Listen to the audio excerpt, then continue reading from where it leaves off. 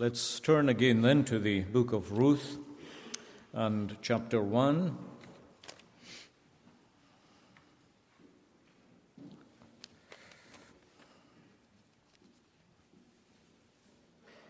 Page 306.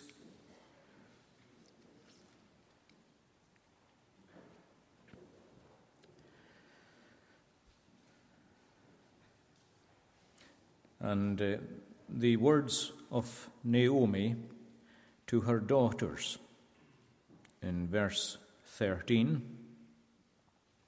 12.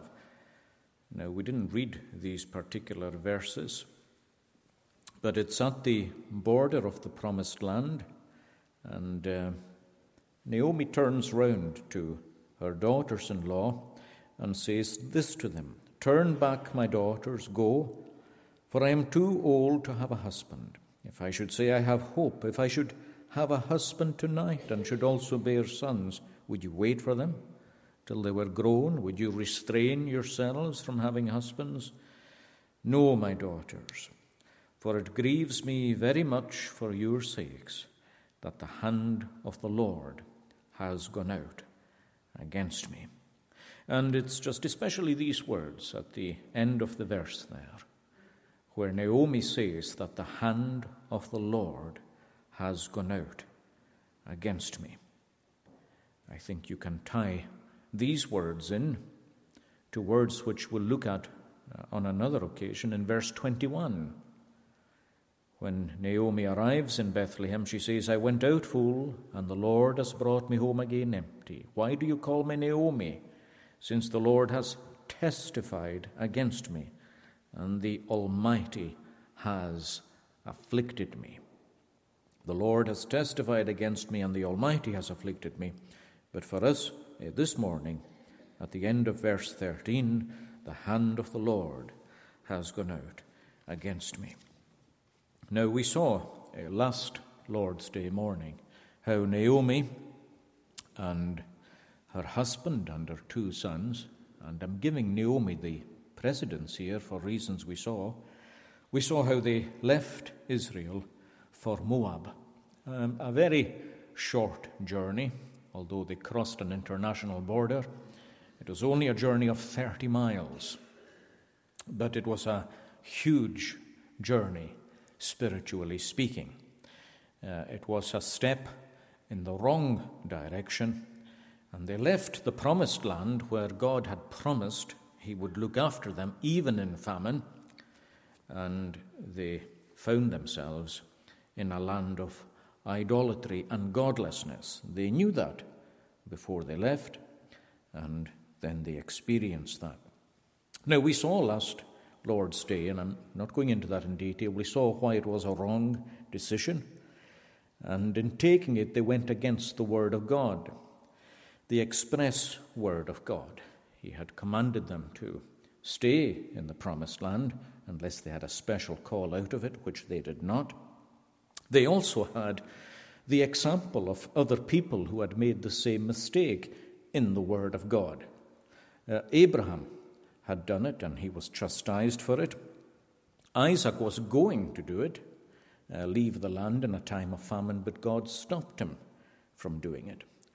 Lot infamously chose the well-watered and fertile plains of Sodom, and he suffered chastisement for it.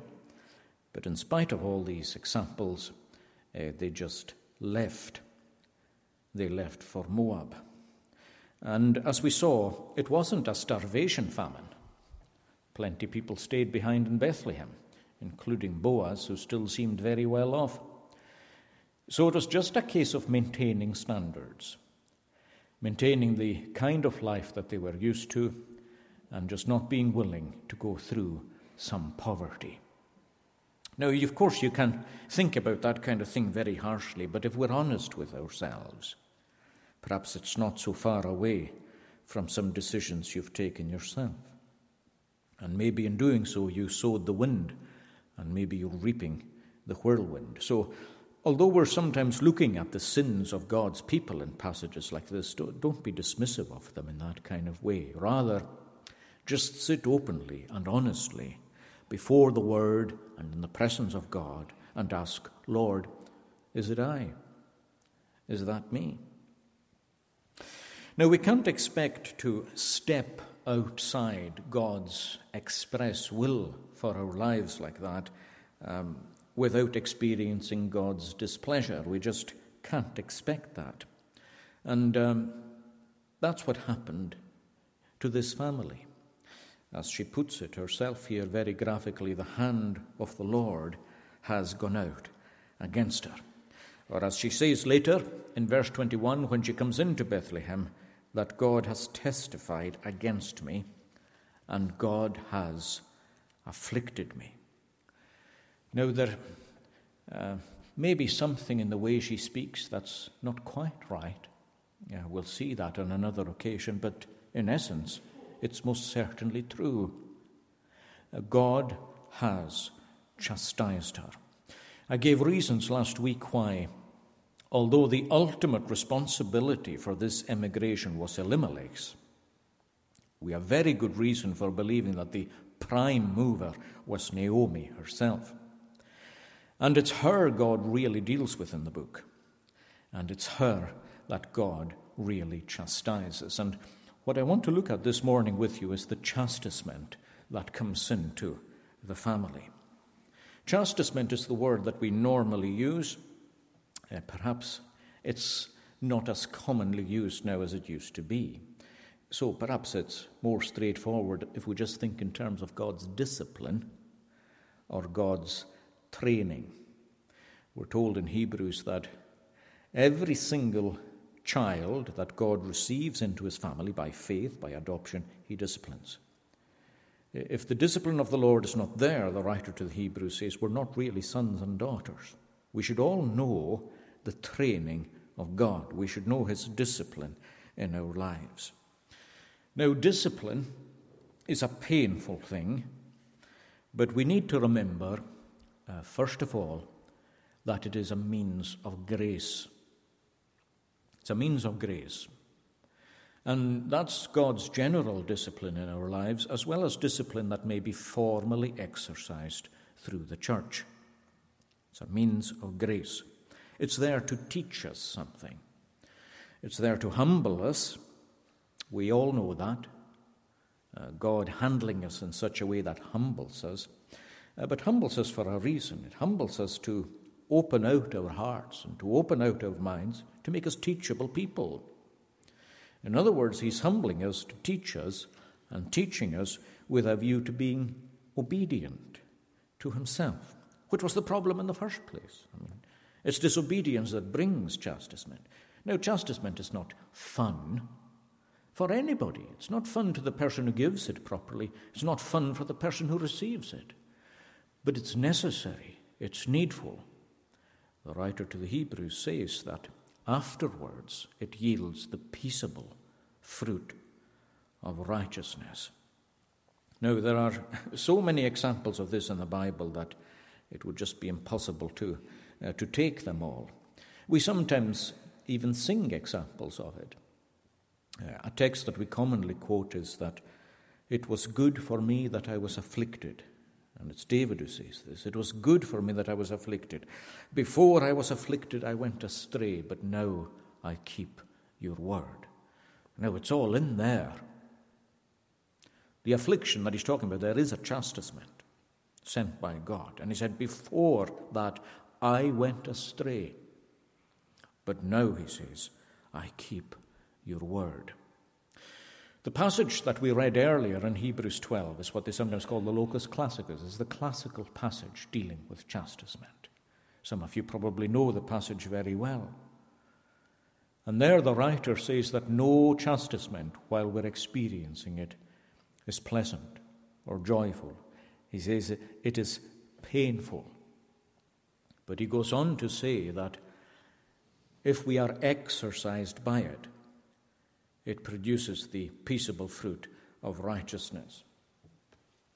Just to give it to you, he says, no chastening seems to be joyful for the present, but painful. Nevertheless, afterwards, it yields the peaceable fruit of righteousness. Now, the peaceable fruit of righteousness means righteousness itself. In other words, righteousness is the peaceable fruit. So afterwards, when it's done its work, it yields the peaceable fruit of righteousness to those who have been trained by it. I want you to notice, by the way, that does emphasize using chastisement well. Those who have been exercised or trained by it. In other words, if we recognize God's dealing with us in the chastisement, as we will, God will see to it that we do, although it sometimes takes a little while. But when we recognize it, we are exercised by it, we are trained by it, and we discover the benefit and the blessing of walking faithfully and obediently before God. Chastisement is a means of grace. Now, there's something important to remember about chastisement, and I just want to state it clearly before we look at Naomi. And that's just this. I suppose it should be obvious to us anyway, that chastisement is carefully measured out by God in his wisdom. It is always measured correctly. God never chastises us more or less than we need. It's important to remember that. I mean, the writer to the Hebrews says, don't despise God's chastening, and don't faint under it. These are two possibilities. You could, by despising it, you could just consider it lightly, or brush it off, or resist it. There's many ways in which you can despise it. Fainting under it means to kind of say, well, I can't take this and I can't cope with it. Don't do it like that. Don't respond to God's dealings like that, he says, but rather be exercised by use it, recognize it, use it well in such a way that you're turned into obedience. Now, God will see to it that we eventually do that. We use it well. Hebrews also says that our fathers corrected us, our fathers according to the flesh, and we respected them. How much more we should respect the Father of our spirits. He says that our fathers chastised us as seemed best to them. In other words, they didn't always know exactly, perhaps, to what extent they should chastise. Maybe sometimes they got it wrong. Maybe some of you here can say that you experienced that. Some here had too little chastisement. Some maybe had too much. But he says God always chastises us for our profit. In other words, God knows exactly how to chastise in the right way. He chastises us profitably, and God sees to it that the end is secured. In other words, that we do walk righteously. That's what I mean by his chastisement being measured. It's never too much and it's never too little. It secures its objective all the time. Now, if it is measured out like that, something follows. And that's just this, that he takes account of what our sins actually are. Chastisement, God's chastisement has respect to the severity of our sin. Its severity in itself.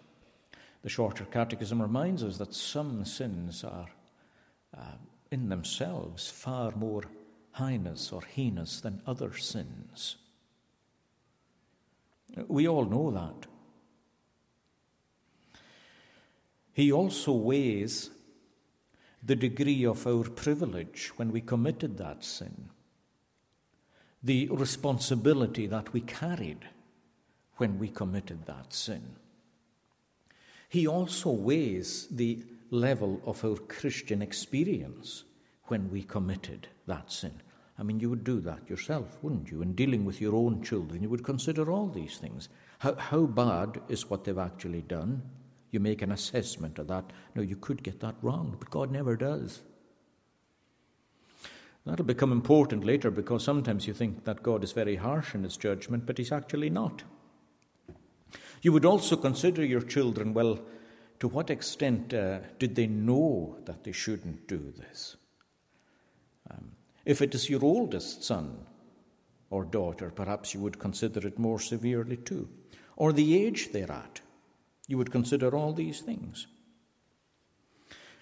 And when we look at it that way, you'll discover in the Bible that very often God's chastisement, and here goes, this is not so pleasant, but you'll discover that God's chastisement is often more painful than you would expect it to be, until you look harder and more closely.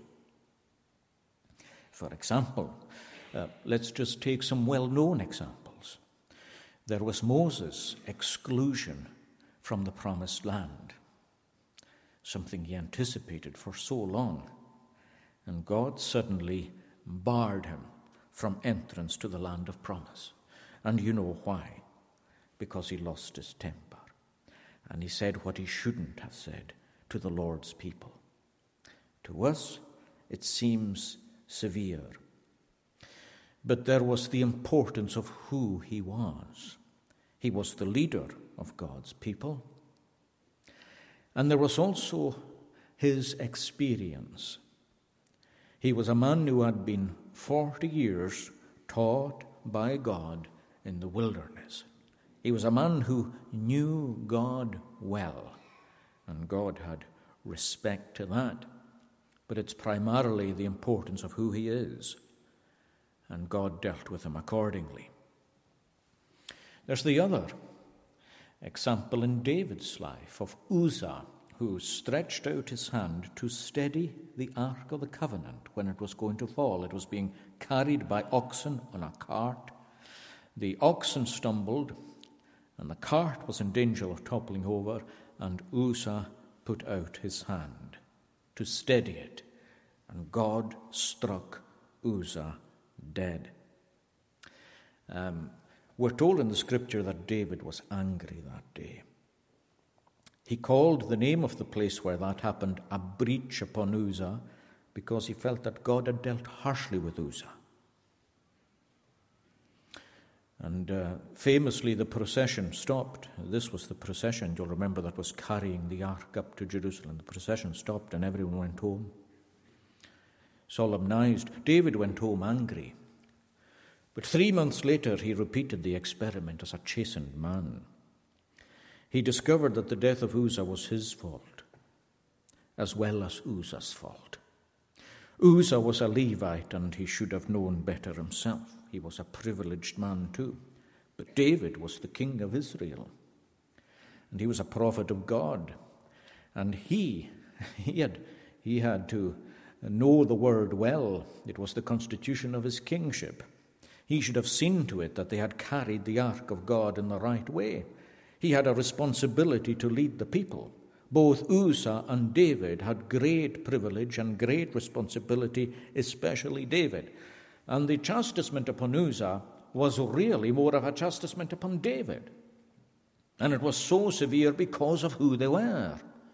The thousands of people around looked to them, and therefore God dealt more heavily with them. The last example is the better-known example from the life of David. It's too grim to recount in its fullness, but we just know it as his double sin of adultery and murder, and the shameful attempt to cover up his adultery, which culminated in murder. David lost the child that was born from that adultery. David eventually lost his favored son Absalom. We fear for eternity as well as in time. And of course, he witnessed to see his family fragment and rebel against himself, because God announced through the prophet Nathan that the sword would not leave his own family. Why? Because of who he was. A teacher of God's people, because of his experience. I mean, this is the man who had written Psalms. This is the man who had counseled people in Christianity. This is the man who was responsible for the leading of the people of God, and the gravity of the offense itself. The death of Uriah the Hittite. A man who had come into God's kingdom from the outside, a Hittite. And this was so repugnant that David would treat the convert like that. Adultery and murder. And God hates these things. I think the moral there is that we're to fear the discipline of God. I suppose we can fall into a few errors in connection with discipline. We can faint under it and say, well, there's no getting out of this, and I'm doomed. I'm just going to walk under a terribly dark shadow for the rest of my life. You mustn't approach it like that. But nonetheless, we discover, as Jeremiah says, that it is a fearful, evil and bitter thing to sin. And God's chastisement, it is a chastisement. Yes, it's not a punishment. It's a fatherly chastisement. But it can be sore. It can be sore. And if we deliberately walk outside of God's revealed will, we can expect that. Now, God knows and God judges. You needn't say to yourself, oh, well, I'd better be careful of taking any single step in case I take a wrong step. No, it's not like that. This discipline comes on you when you are walking willfully outside the will of God. It's not a matter of making a mistake as such. It's a matter of willfully walking outside the will of God.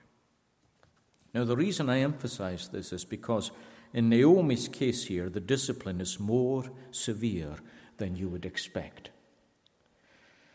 All right, they've left Israel, and they shouldn't have done it. 30 miles into Moab, just for a better standard of life. She loses her husband, and then she loses her 2 sons. She's left a widow and her 2 daughters-in-law with her, in poverty. Why? Well, I wonder if the answer lies again just in the public nature of what they did and in the power of a bad example. Stop to think for a moment of what the effect is on this man, the effect is on everybody of this man and his wife and 2 sons leaving Bethlehem. Everyone's groaning there. They're feeling the pain and feeling the hardship, but they're praying and waiting upon the Lord.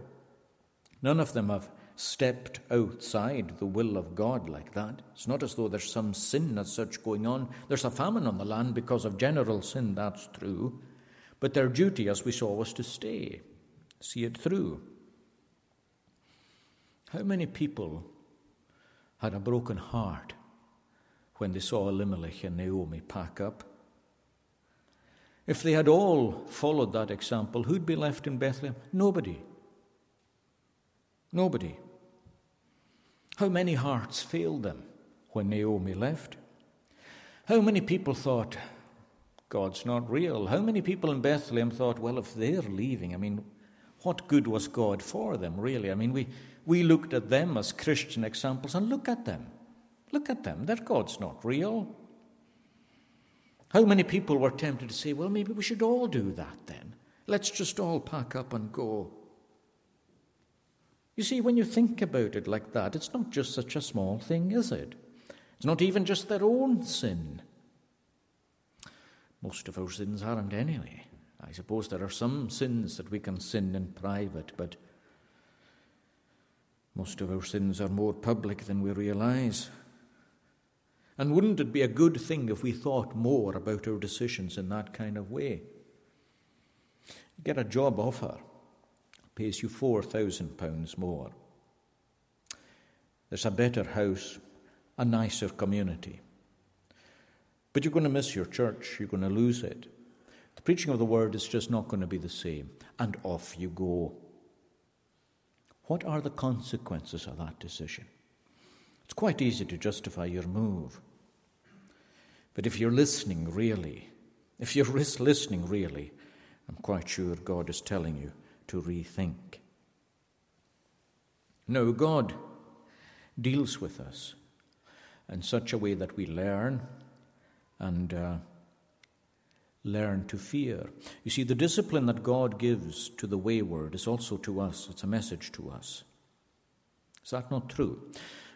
You remember when Ananias and Sapphira sinned, and this is the New Testament church, and maybe that's useful because some people mistakenly say, well, look, the examples you took were from the Old Testament. Well, I hope as Reformed Presbyterian people, Reformed and Presbyterian, we should be able to see the Bible differently. We can't be just chopping off the Old Testament like that as some people do. But just for the sake of it, it's useful to take that example from the New Testament. And Ananias and Sapphira, who, of course, when people were selling their possessions and bringing their money to the feet of the apostles, that was just a free choice. Nobody constrained them to do that. But they decided that they would get the praise for doing that without the commitment and the cost of doing it. So they sold their property, but they kept back a good slice of the proceeds for themselves. Now, of course, the Holy Spirit guided Peter to see that they were not honest. They lied. Significantly, they were not judged and chastised because they kept back part of the proceeds. The apostle said, you are at liberty to do that. You didn't need to bring all the money here at the feet of the apostles. But because they lied, they didn't tell the truth. They made themselves out to be better than they really were. And God took away their lives solemnly. Ananias, in the presence of the congregation, just fell down dead. And Sapphira, a short while afterwards, not knowing what had happened to her husband, she fell dead in the middle of the congregation. Now, put yourself back in that congregation, would you, for a time in Jerusalem? Put yourself back in the congregation. How shocked you'd have been that morning. How shocked. It's not necessary to believe that Ananias and Sapphira were ungodly people. It's not necessary to believe that at all. What they did was tell a lie. Have you ever done that as a Christian? And we're told on that day that great fear fell upon the church. Was that a bad thing? No, it was a good thing. It was a good thing that the fear of God fell upon the church. I've no doubt at all that's one of the great things that's lacking in the church. As we speak today, in contemporary church circles, the fear of God is well nigh absent. But the fear of God fell on the church, and what happened to the church? It grew. You would normally think it was a pretty bad advert for two people to be killed in the church, in the presence of God. It wasn't. The church grew. So the way God was going to deal with Naomi wasn't just going to speak to Naomi and her daughters-in-law. He was going to speak to Bethlehem too. When she came back and they said, is this Naomi? God speaks to her through 3 funerals and 2 weddings. The first funeral is her own husband. You get the feeling that he died fairly soon. The narrative is terse, very concise, but you can't escape the feeling that Elimelech has hardly set foot in the place when he loses his own life. If he had a deathbed, I'm sure it was tinged with regret. After all, we can't escape the fact that in stepping out to Moab, he was denying his own name. Elimelech is an interesting name. It means that God is my king. God is my king. But Elimelech, when you took the decision to move to Moab, God wasn't your king. Or at least you weren't obedient to his kingship. You were listening partly to yourself, and you were also listening to your wife, not to God. How important it is to listen to God and to be guided by the express revelation of his word. He had that. He had express teaching in the word of God, and he just went against it. But so do you. So do you. And for that matter, some of you could be denying the very names that you wear yourself. I mean, maybe God has given you the name John, which means grace. Do you know the grace of God in your life? Some of you possibly have names that you don't know are rich in biblical meaning. Girls are often today called Zoe. It's a lovely name, which is Greek for life. But are you denying the God who gives life? Are you choosing death by the way in which you're choosing to live? So you too can be denying the very name on your forehead. You could be denying the name that was mentioned or spoken when you were baptized and received into the fellowship of the people of God. You're denying it. Well, so was Elimelech denying it. And it's a solemn thought that. You have the name Christian. You're called a Christian. But are you behaving like a Christian? Are you honoring that name? Alexander the Great once, when he was inspecting his soldiers, he came to one of them and asked him, "What's your name?" And the soldier said, "Alexander," same name as himself. And he said, "Well, start living up to your name then," because the man just wasn't what he should have been. Is God telling us to live up to the name of Christian, which really means to take up our cross and to go outside the camp and to follow the Lord Jesus Christ? Is our life self-denial? Is it Christ-centered? Are we following him? Now, whatever Elimelech's death said to himself, you may think that's strange, but that's working on the assumption that he saw it coming, which he might not have. But whatever it said to himself, and death can be a chastisement to us when we see it coming. Very much so, it can be. Whatever it said to him, the real message was to the family and to Naomi especially. Remember what I said last week, the book's about her. Elimelech disappears in chapter 1, verse 3. So, although it's his leading responsibility, he disappears. Okay, the book is not about him, but the book is about her. What was the message with Elimelech's death? Well, what would you think the message was? I mean, think about it yourself. Well, surely one message in that death is, right now, Naomi and your 2 sons, go back where you came from. Go back to the land of promise. Let this death be a lesson to you that you may choose something, but it may appear and work out very differently. Go back. Go back. It's not difficult to go back. It's only 30 miles. Some of you travel longer than that to come here every day, every Sabbath day. There's at least 2 people who travel more than 30 miles to come here on the Sabbath. That's how short the journey is. It's not big. Just go back. But they didn't go back. The sons stay. And not only do they stay, but they put down roots. Shortly afterwards, they get married, and they marry 2 Moabitess women. You can't help but get the feeling that the sons are making the choice the father did. And that's no surprise either, is it? No surprise. The second commandment tells us that our sins are visited on our children. And we sometimes wonder what that means, but, well, I think this explains what it means, really. Lot chose Sodom. He got out of it, but his family didn't really. You see his 2 daughters managing to escape with him, but what do? It's so bad I can hardly bring myself to say it. Incest.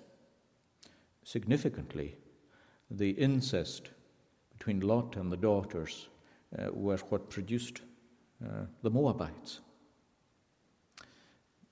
There's something probably in that too. But our iniquity is visited upon our children.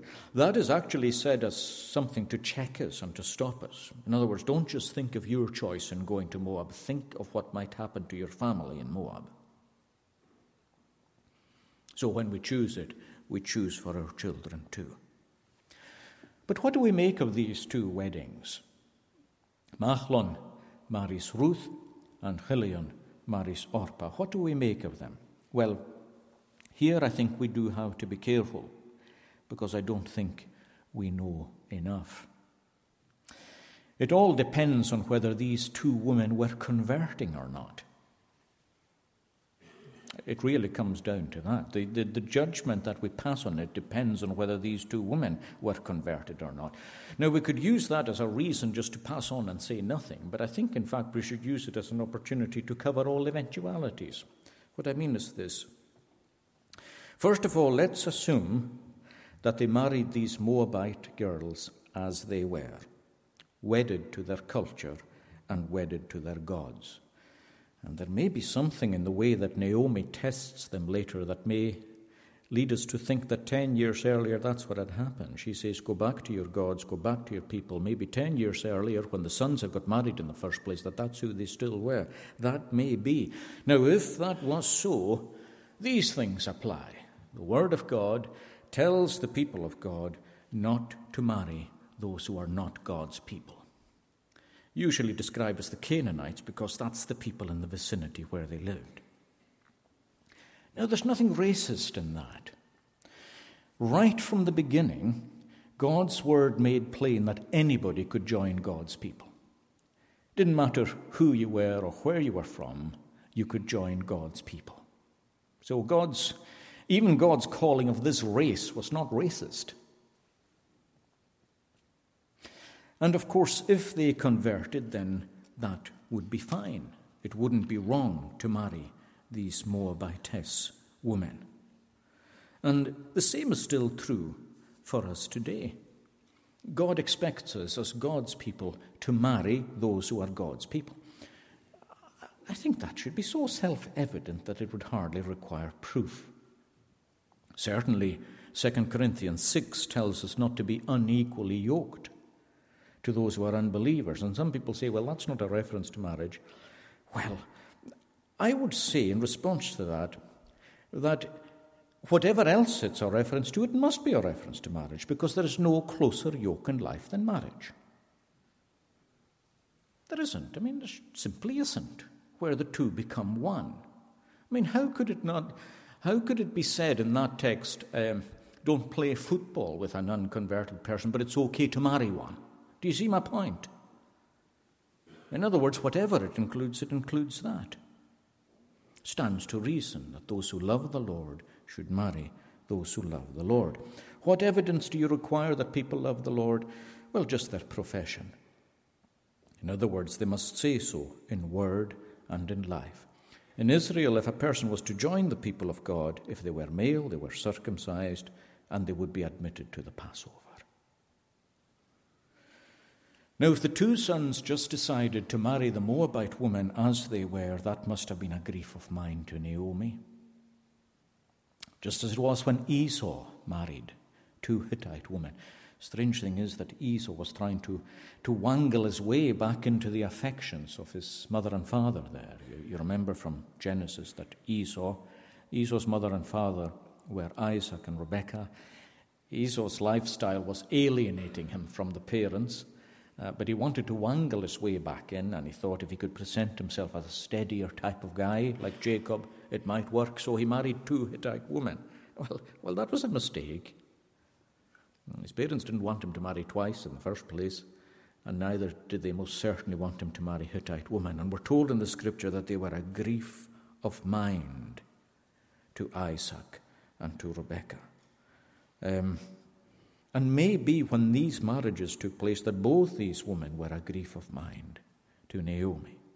Now, you could, of course, say to me, well, it's important to recognize that Ruth came good. Well, that's true. Ruth came good. But that's never a rule in making choices. God does overrule, absolutely so. But we don't kind of go back retrospectively and say, well, it was okay then. To take David again as an example. David's adultery with Bathsheba. Which child came from that union? Solomon came from that union. So is it okay then to read back and say, all right then, well, that's fine? Of course it's not fine. That's an example of God taking serious sin and just through grace bringing something marvelous out of it. That doesn't create a new rule by which we walk. Absolutely not.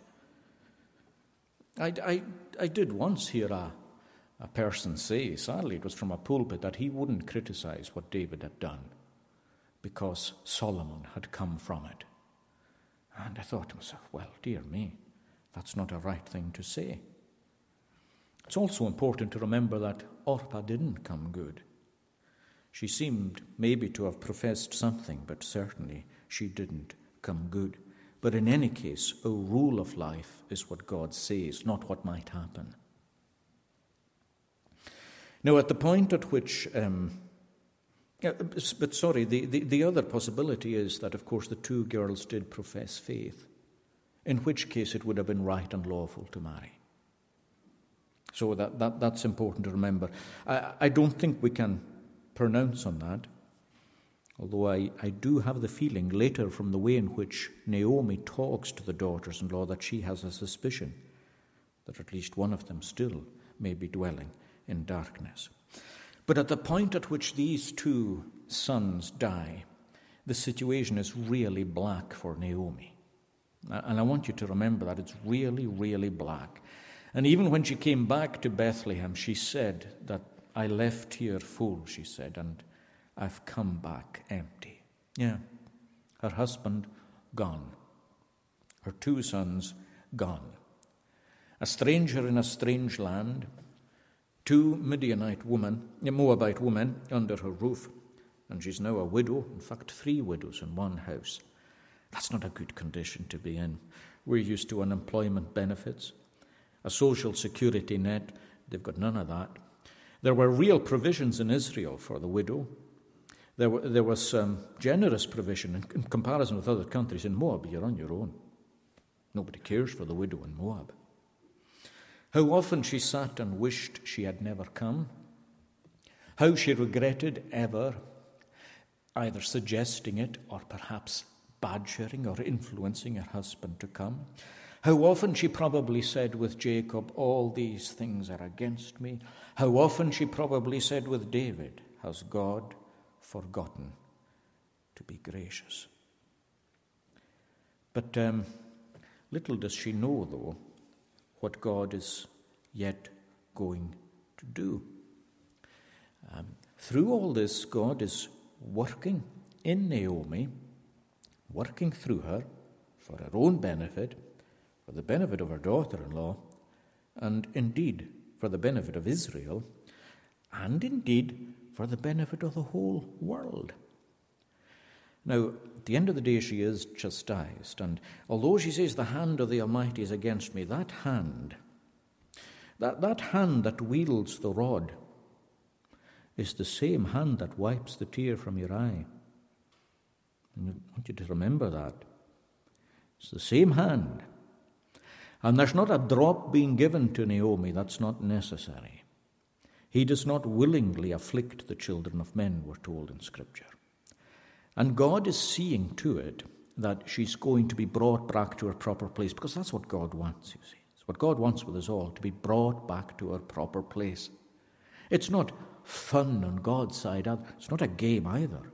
The handling of this sensitive thing, this fragile thing that we call the soul, is something that can only be done by God himself who created it. He created you, he created me. We have our distinctive souls, our distinctive personalities, and he handles this fragile woman in a way that makes it look sometimes as though he's going to break her, but he's making her, not breaking her. And I think even in her darkness there are some tokens of mercy. Just quickly, what they are. First of all, she's kept. God is the widow's help, and she would have experienced that in Moab. And although she's being stripped, and I think that's what she means when she says, I left full and I'm coming home and empty, she's being stripped, she's losing everything she had, really. The things that were so big for her when she went for a standard of life, husband gone, sons gone, possessions eroding. What she's discovering is that she only needs God, really. And I think in all our chastisements, that's what God is teaching us, that we really need him, and we only need him. And without him we have nothing. And she's learning that in her chastisement. She's discovering in Moab that God is still looking after her. God cares for her, and he will never leave her, and neither will he forsake her. I think she's also discovering, as these 10 years pass, that Ruth is not just a surprising daughter-in-law, but more than that. It becomes very evident later on, as Boaz says to Ruth, "May the Lord repay your work, and may a full reward be given you by the Lord God of Israel, under whose wings you have come for refuge." Now, it's quite clear by the time Naomi comes back to Bethlehem that already Ruth has found refuge under the wing of the Lord God of Israel. And I'm sure there were signs of that as the years were passing. Ruth would be like a beacon of light shining in that home, that God is still not just with me, but he's working.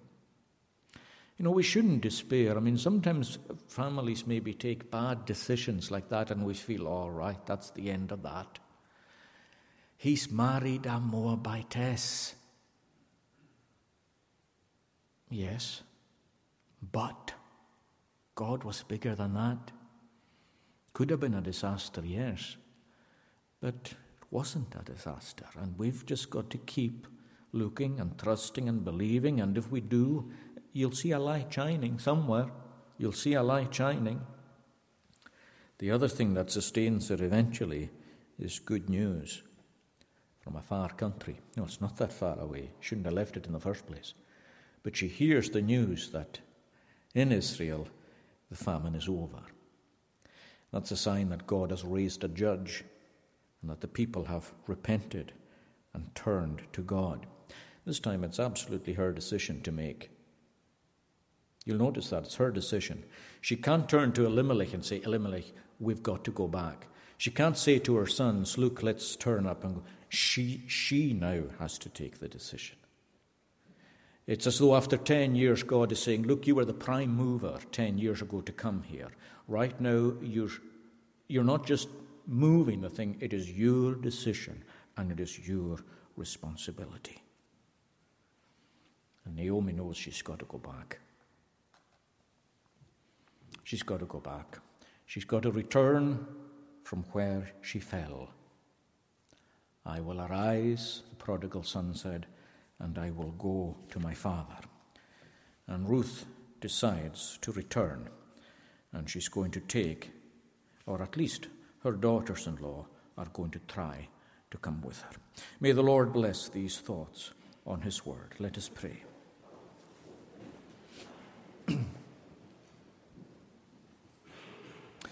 Our gracious God, when your hand goes out against us, and whenever the rod is in your hand, give us grace to kiss it and to recognize it, and to know that your dealings with us are always in grace.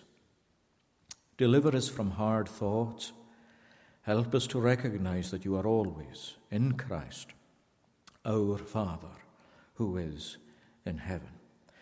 And we pray that even now, as we look back, some of us over 5, 10, 20, 30 years Christian experience, that we can begin to understand how these things that appeared so difficult and so harsh and so hard were used by you in bringing us into the paths of righteousness. We look forward to that day when all the scales will fall away, when we will no longer see, as it were, through a glass darkly, but we will see face to face, and we will recognize the depth and the greatness of your love in our chastisements. In Christ's name we pray. Amen.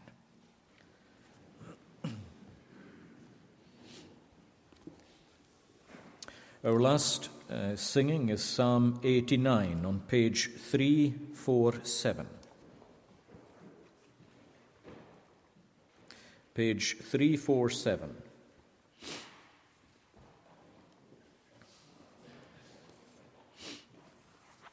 and verse 29. This is speaking of Christ. He is in verse 27 here as God's firstborn, elevated to a higher kingship than any other king. In verse 29, his seed, I by my power will make forever to endure, and as the days of heaven, his throne shall stable be and sure. But if his children shall forsake my laws and go astray, and in my judgments shall not walk, but wander from my way, if they my laws break and do not keep my commandments, what does he say? Is he going to destroy them? No.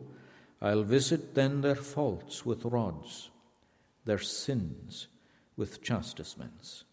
Yet I'll not take my love from him. Now, is this not interesting? It somehow relates the love that, well, as I understand it anyway, it's relating the love and care that God has for his people to his commitment to his own Son. As much as to say that it's part of his love for Christ and his duty to his Christ to maintain Christ's people. Yet I'll not take my love from him, nor false my promise make. My covenant I'll not break, nor change what with my mouth I speak. How blessed a thing, friends, to be in Christ. How blessed a thing. Verses 29 to 34 then. And we sing to the tune Tiverton, and we stand to sing.